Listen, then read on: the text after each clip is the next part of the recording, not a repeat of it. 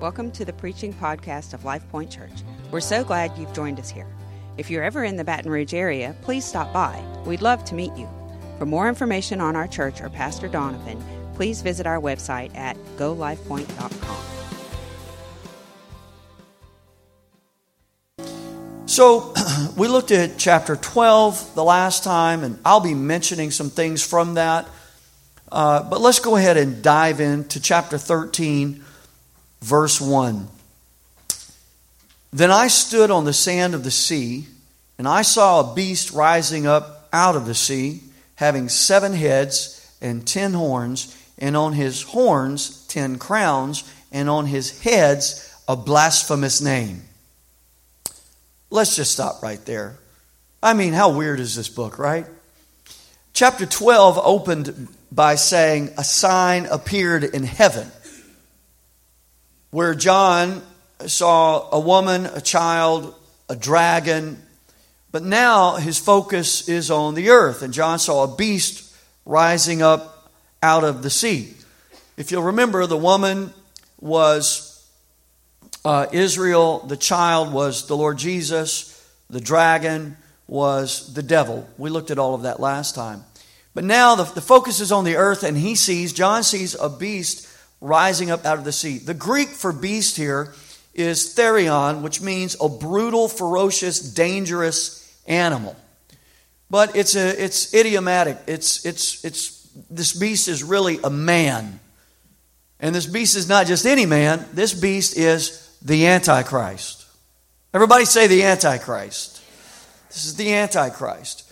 And notice the definitive article. I said this is the Antichrist. Because we know from Scripture there are Antichrists and there is the Antichrist. The same writer of Revelation, John, wrote in 1 John 2:18, little children, it is the last hour, as you have heard that the Antichrist is coming. Even now many Antichrists have come, by which we know that this is the last hour. Revelation 13, this is speaking of the Antichrist. Now, as I mentioned, the book of Revelation really has for it a companion, and that is the book of Daniel. They're so parallel. You have to consider them together. And Daniel 7 is critical in helping us to know what's going on in Revelation 13. And that's how we know definitively that Revelation 13 is speaking of the Antichrist. From Daniel 7, I don't have time to go there.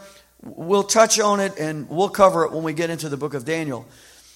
But from this very first verse, we see that the nature and character of the Antichrist is brutal and ferocious, and the Antichrist is dangerous. Now, when he first arises, this is not going to be so obvious. As a matter of fact, when he first comes, he'll be perceived as the most humane man to have ever walked the face of the earth.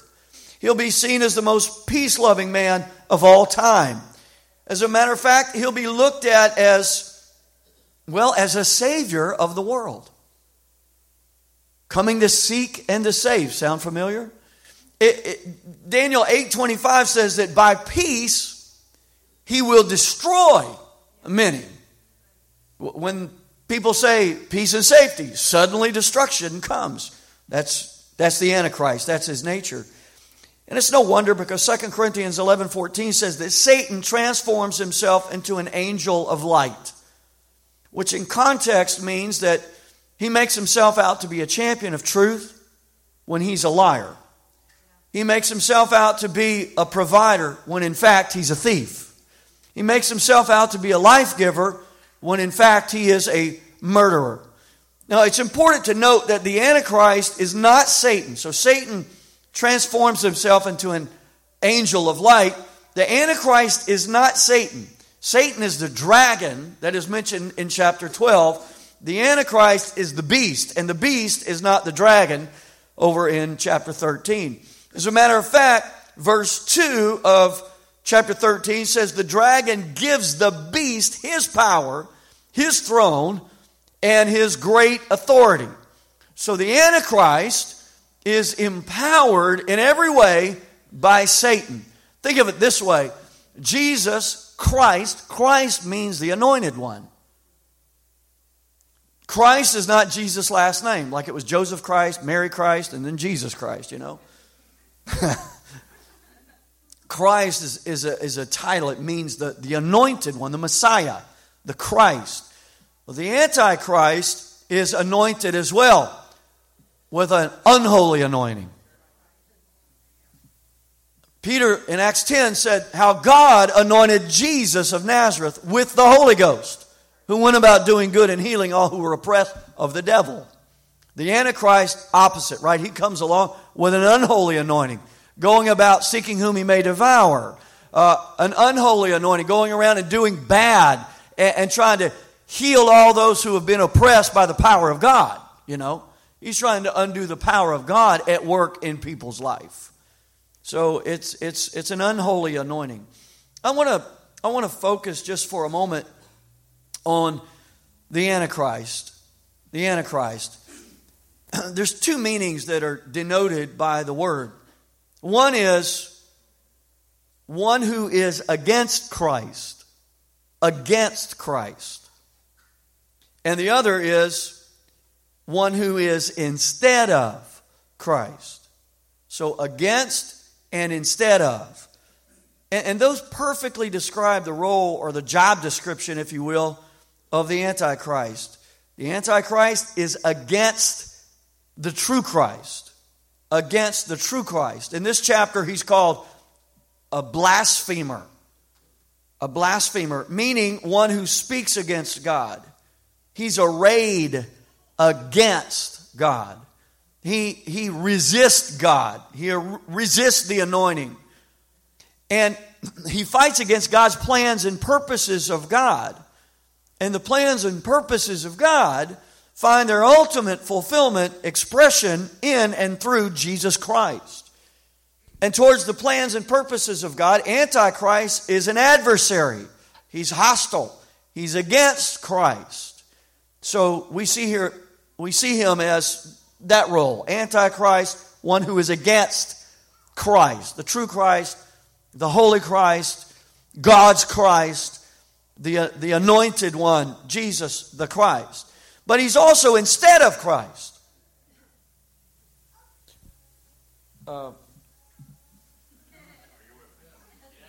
Okay, all right. He's an imposter. He's a pretender. He's a fake. Everything Christ is, Antichrist pretends to be. To garner a following. To take people away from the true and entrap them in the false. There have always been Antichrists. Remember Nimrod? We spent a lot of time on Nimrod in the book of Genesis. Really not a name, but a title. A Nimrod. He dominated the world's first dictator, leading a rebellion against the plans and purposes of God. Nero, a perfect example. Hitler, a perfect example. But there's coming one like none other, the Antichrist. There are many Antichrists. There's one, the Antichrist. Paul said in 2 Thessalonians 2, "Now, brethren, concerning the coming of our Lord Jesus Christ and our gathering together to Him, we ask you not to be soon shaken in mind or troubled, either by spirit or word or by letter, as if from us, as though the day of Christ had come." This is 2 Thessalonians 2, verse 3. "Let no one deceive you by any means, for that day will not come," notice, "as though the day of Christ had come. Let no one deceive you by any means, for that day will not come unless the falling away comes first. And the man of sin is revealed, the son of perdition." This is the Antichrist, "who opposes and exalts himself above all that is God." He's against and instead of. "Or that is worshipped, so that he sits as God in the temple of God, showing himself that he is God." So you can see the instead of, you can see the against. And from this text, because of rumors or some kind of forged letter, the church at Thessalonica thought that they had missed the rapture. How many of you were raised in a church that taught about the rapture, the catching away? Well, maybe if you were, and if you weren't, you really missed some great stuff. It's too bad. Because first of all, it's truth. But second of all, man, it could scare you really bad, you know. I've lived through everything from the trumpet blast in the balcony when nobody was expecting it. Anybody ever heard that before? That little preacher trick? You know, it could happen at any minute. That trumpet could sound. And then, you know, Brother Dumaflachi got his Bach Stradivarius up here, and out of nowhere, oh man. I've lived through that. I've lived through the Jesus films.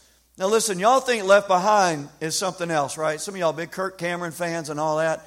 But the Left Behind series, listen, the Left Behind stuff from the 70s, I'm talking about guillotines coming down, heads rolling, and they would show it in the church. You know what I'm talking about? On those 16 millimeters.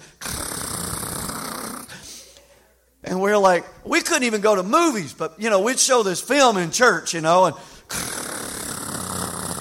heads are rolling, and it's like, when the guillotine came down, it's like it blacked out, and the organ pipes in. Every head bowed, every eye closed. Who wants to pray? I'll never forget coming home from school at times, or just, being out, maybe not behaving correctly. I come home, and Mom and Dad are gone, and I'm like, Mom, Dad, nowhere to be found. Where's Mom and Dad? And all of a sudden, I'm like, I missed it. And Larry Norman's haunting song starts running through my brain. I wish they'd all been ready. There's no time to change your mind.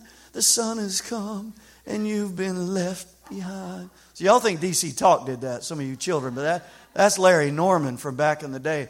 And I'm like, I was left behind.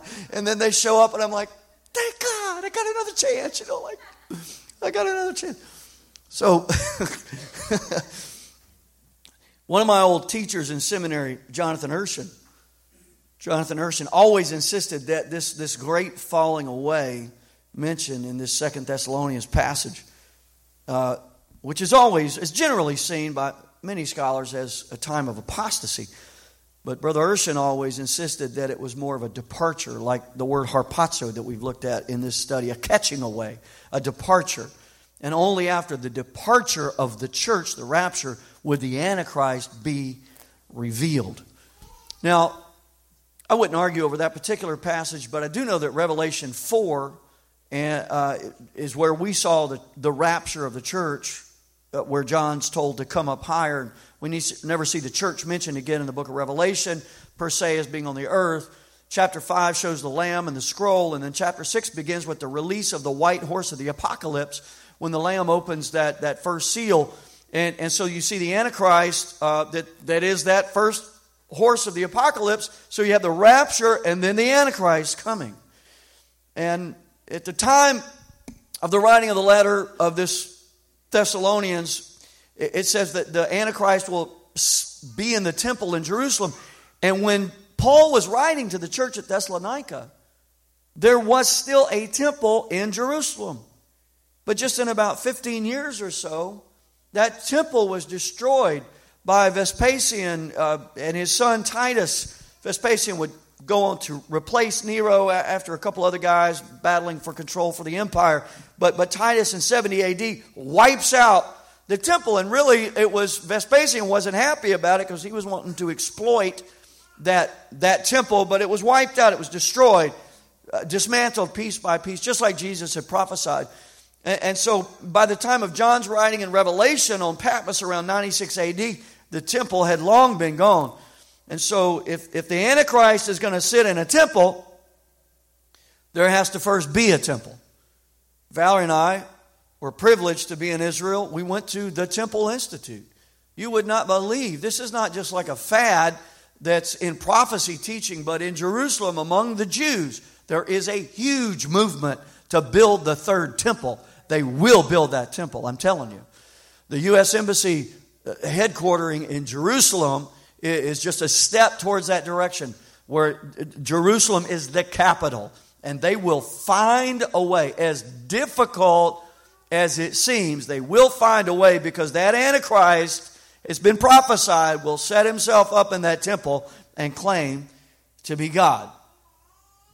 Now, the only thing that is holding the Antichrist back is the church.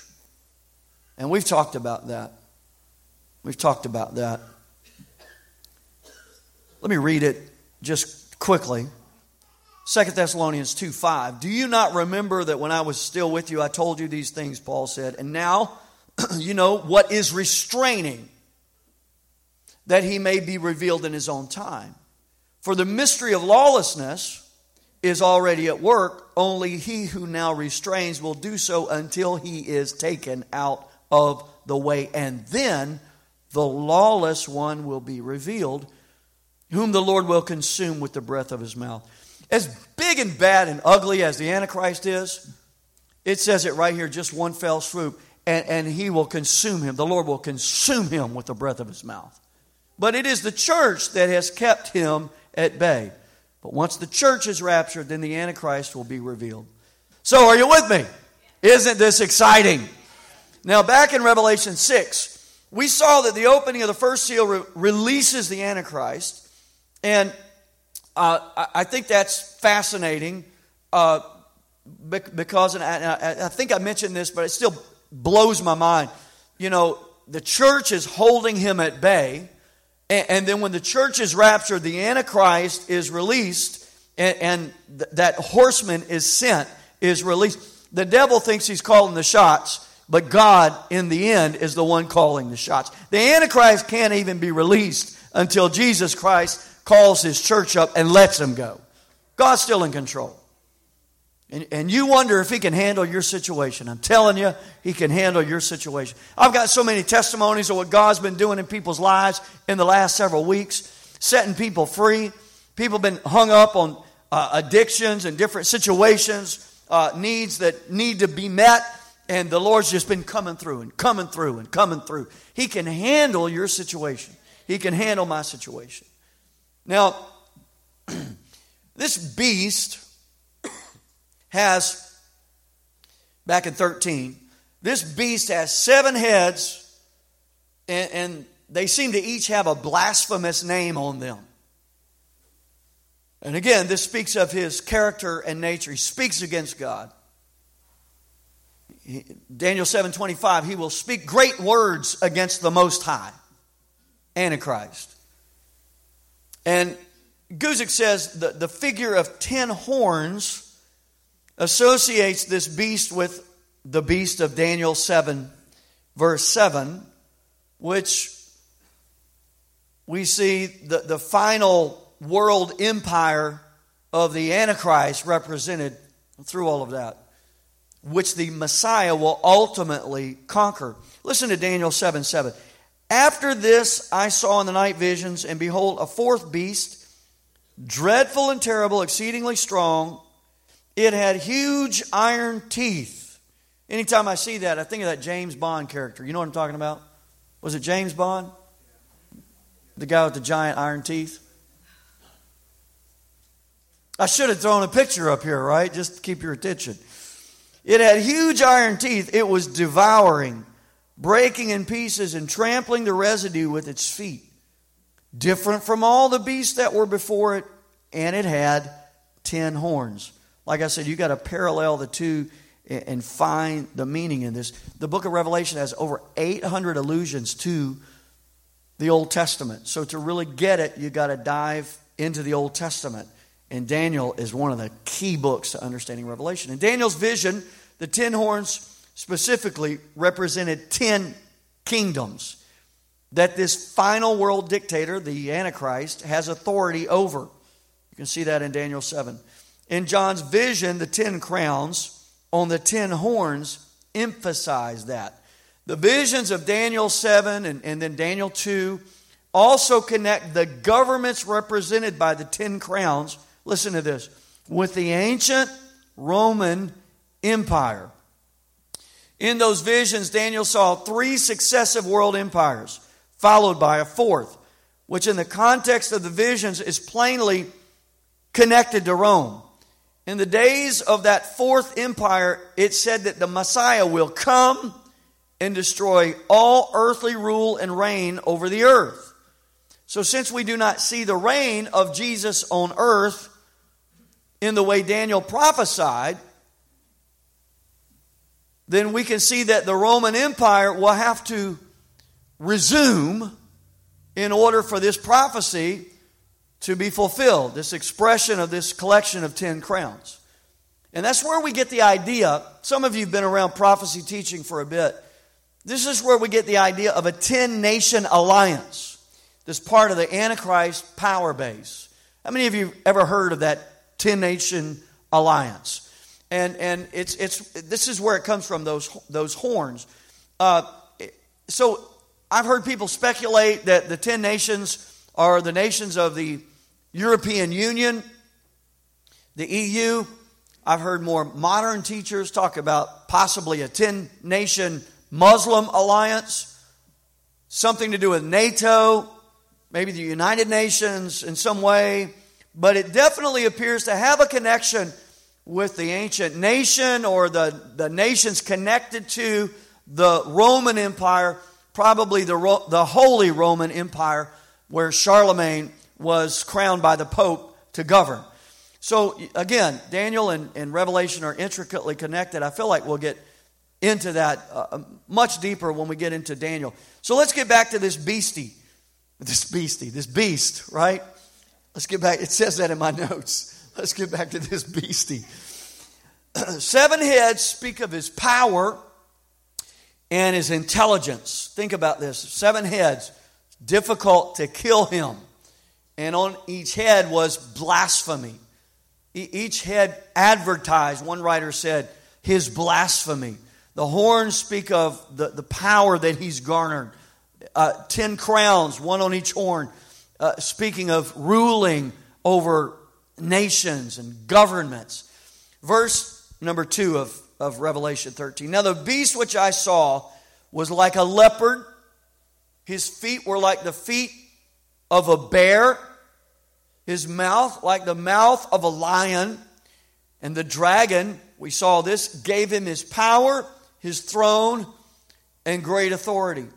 So in this vision, God uses the images from Daniel's vision to communicate the identity and nature of the beast. In Daniel 7, you've got 4 animals to describe the course of human government from Daniel's time until the ultimate reign of Jesus on the earth. The first 3 animals are a lion, and in Daniel's vision, this represented, does anybody know what that represented in Daniel's vision? The Babylonian Empire. The Babylonian Empire, that lion.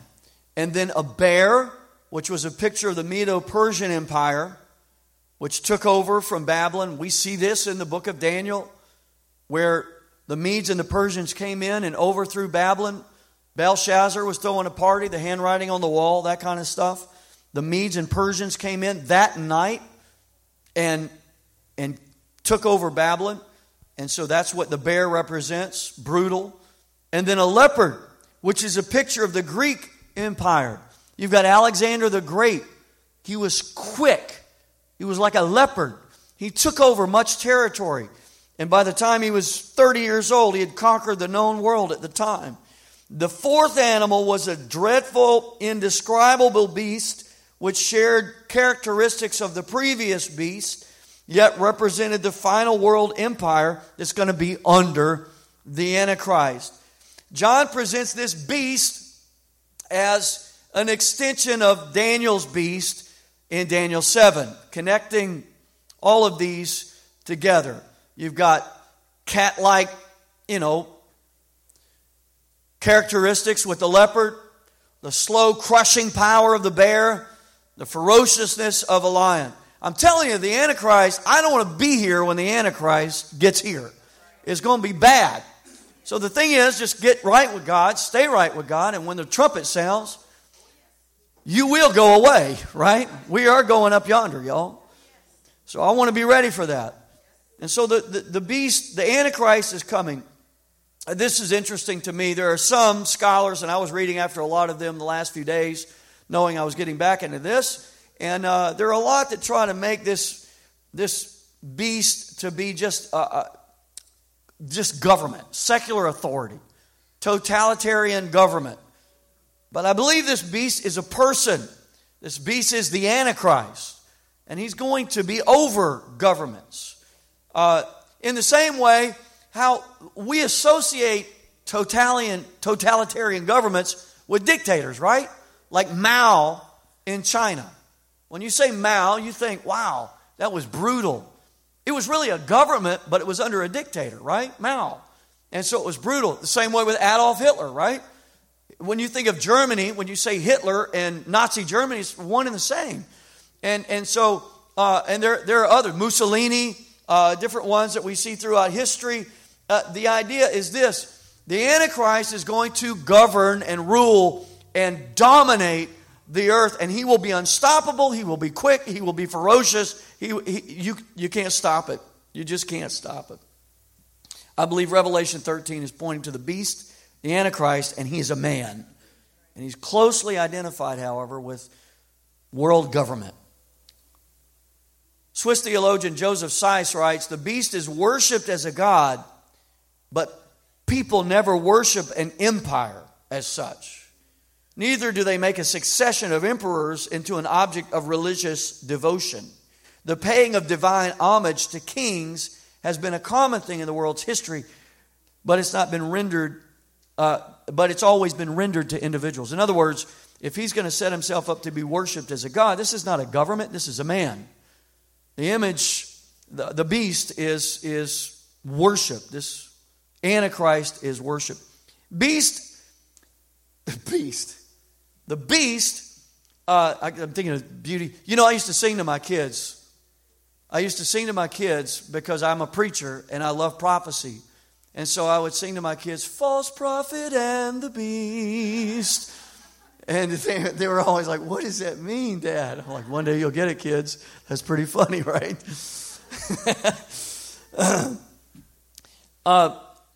Here's something that's interesting to me.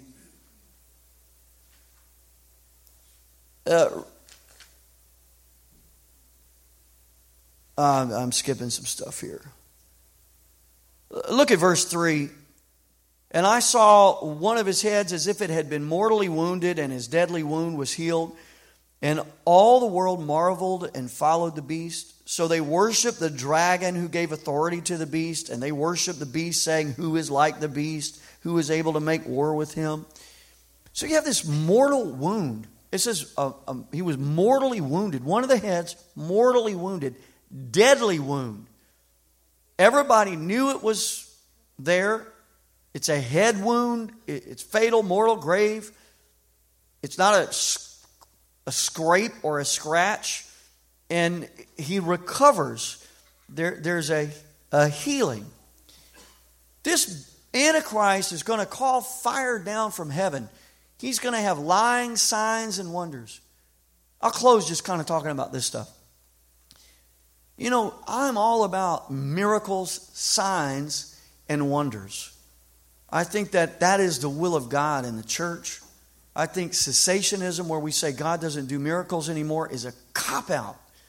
Because we should set ourselves in a place of faith to believe that the power of God is available to the 21st century church in the same way that it was available to the first century church. I believe that with all my heart. And I want to pursue that, and I don't want to cop out and say that that's not possible. It's not the will of God to move. I believe it's absolutely possible. But if you follow after signs and wonders, and that's your only verification that something is true or false, then you're going to get in trouble. Because the Antichrist, it says, is going to perform signs and wonders. It will be miraculous what he pulls off supernaturally, even calling fire down from heaven. And I think that's fascinating because we looked at the two witnesses which are probably, or most likely, I think, Moses and Elijah. Elijah is known for fire, so is Moses. And they call fire down from heaven. Anybody that tried to attack them was wiped out by the fire. And then here comes the Antichrist. The two witnesses are empowered by the Almighty God. They're actually raised from the dead. And here's the Antichrist calling down fire from heaven as well. A counterfeit, right? And instead of, an against Christ. And yet he's going to call fire down from heaven. Here's what I'm saying. When it comes to signs and wonders, don't put your faith in signs and wonders. Put your faith in the Word and let the signs and wonders follow the Word, the believers. Don't let believers follow signs and wonders. Because every church that has signs and wonders is not preaching the truth. Everyone that has miracles taking place. This psychic junk and the New Age stuff, I floated in that for a while. All kind of, supernatural things. And some of it's like, I hate to say bogus. There's some power that's a demonic power. But it's not true. It'll take you to hell. It'll lead you to the dark side. I remember talking to a guy one time in the early days of Life Point. He told me he had done some drugs and had some supernatural things happen in his life. To be honest with you, he told me he dropped some acid and started speaking in tongues and wanted to know what I thought about that. And I said, well, I got to be honest with you. Like as my grandma would say, I'm against it. I'm against it. Like I'm for tongues. I'm against dropping acid, and speaking in tongues. And in my conversation, I said, there's a legal doorway to the supernatural, and there are illegal doorways to the supernatural. Like the witchcraft and all that stuff, which is becoming popular and embraced, and paganism and all this stuff. I love the soul of a witch, right? But that's a dark place that leads to dark things. And the Satan himself transforms himself into an angel of light. And so the Antichrist will have lying signs and wonders and is going to, in a way, poke a finger in the eye of God because of those two witnesses. He follows on the hill of that, calling fire down from heaven, Dan. And then he has a mortal wound. The two witnesses are raised from the dead and ascend into heaven. He has a mortal wound. And I've heard all kind of speculation about this. What could it mean? 7 heads, one of them is mortally wounded. Everybody sees it. But it says the whole world's amazed. And so could it be that the Antichrist there's an assassination attempt, a bullet, and everybody thinks he's gone, and yet he miraculously survives and thrives? Could it be, again, a type, a mimicking, a finger in the eye of God? Jesus, who died and rose again. And he could say, you think your Jesus is all that? I did that. See, I'm connected to the power of the universe. Whatever, It could be, just a mockery of the things of God. Died and rose from the dead. And think about this, an antichrist, and instead of Christ, and against Christ. Remember when the temptation of Jesus took place and the devil brought Jesus, and in a moment of time he brought him to see all the kingdoms of the world in a moment of time. And he said, all of this I'll give to you. All I want you to do is bow the knee and worship me. Here you have the Antichrist, as we'll see, who is going to gain the worship of the world. Everyone wonders after the beast and worships him. And he sits in the temple and says, I am God, worship me. Everybody worships him. In other words, whereas Jesus Christ said, no, I'm going to get this the way my plan has called for it to take place. The Antichrist says, I'll take it any way I can get it. Like, give me the worship. Give me the praise. Give it all to me. But again, in the end, just one sentence there, it says that the Lord will consume him with a word of his mouth. Just the breath of his mouth, just the ruah, man, the Spirit of God. When it's time, the Antichrist, as we'll see, the Antichrist is going to suffer, is going to be brought into the pit, into the lake of fire. And there ain't nothing he can do about it. But there is coming an Antichrist. You hear what I'm saying? There is coming an Antichrist. Even now, there are many Antichrists.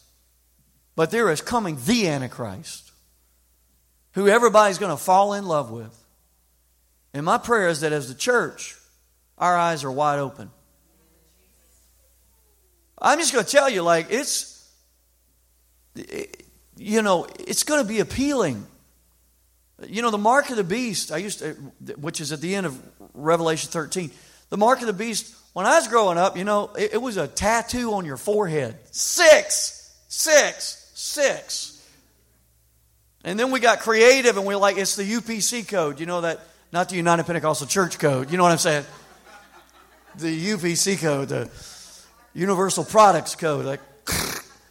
And I'm like, that'll never happen. My mother is never going to get, well, if that's the only way she can buy herself. No, she wouldn't. I'm just kidding.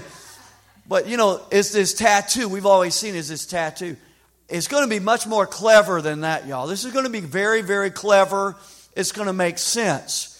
You got a Visa card that you walk up to the machine, you just boop, tap it, boom, goes through.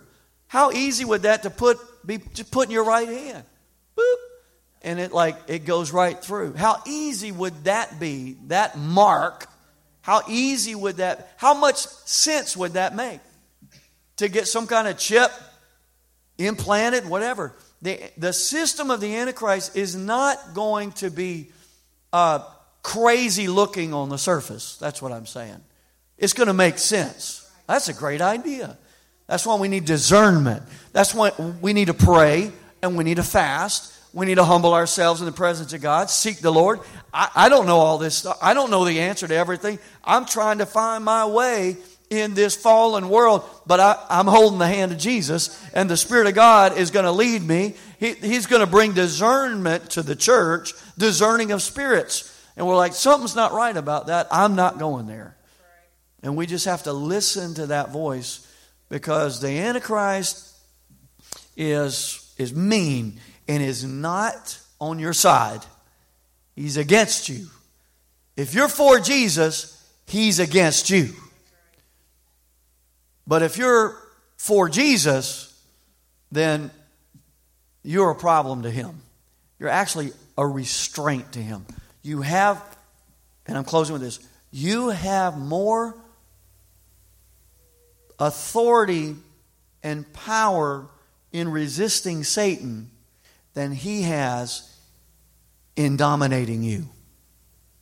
In the name of Jesus. Does not the Scripture say, humble yourselves, submit yourself unto God, resist the devil, and he will flee from you. One translation says, as in stark terror. He's afraid. We always, Hollywood paints the devil big, bad, mean, scary, and I get it. I get the fear factor. But I got the armor of God on. You hear what I'm saying? It's not me and myself. Man, I got the helmet of salvation on. I got the belt of truth on. My feet have the gospel of peace on them. I got the breastplate of righteousness on me. I got the shield of faith. I got the sword of the Spirit, praying in the Spirit. And so when I walk, and listen, that sort of, and I'm stand with me right now. Help me be quiet. When Paul wrote in Ephesians and talked about the armor of God, he was not basing it on Roman soldiers. Do you realize that?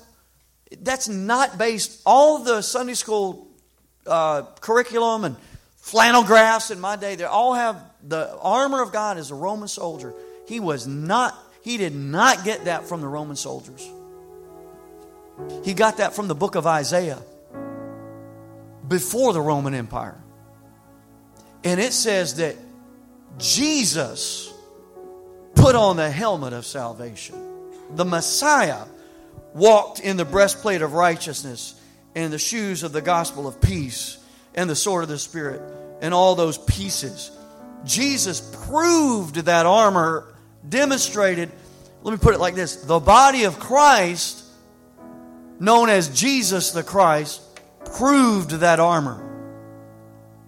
And so when you put on that armor and walk in that armor, the devil can't tell the difference between you and the Jesus Christ that he faced 2,000 years ago. Now your mind says, that's impossible. It's just me. No. He made him to be sin for us, who knew no sin, that we would be made the righteousness of God in him. I'm in him. I'm coming in his name. I'm wearing his armor. I'm covered in his blood. And I submit myself to God, and I resist you, devil, and he flees from you as in stark terror. So the Antichrist, I've been to services where the Antichrist was glorified, man, like, wow. I want to tell you something. He's nothing compared to a saint of the living God. In Jesus' name, amen.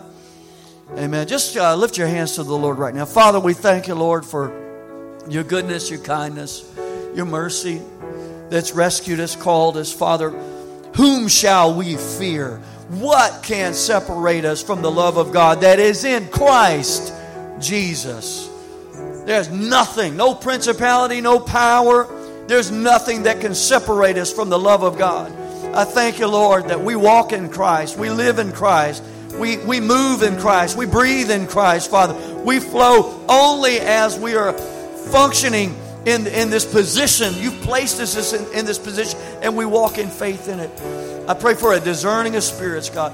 In our homes, let us be sensitive to the things of the Spirit and push those things out that don't belong and pull those things in that do belong, Father. In Jesus. We're not here to play games, Lord. We're here to see your plans and purposes pushed forward. Thank you for joining us today. We hope you were blessed. For more information on our church, Pastor Donovan, or service times, please visit our website at golifepoint.com.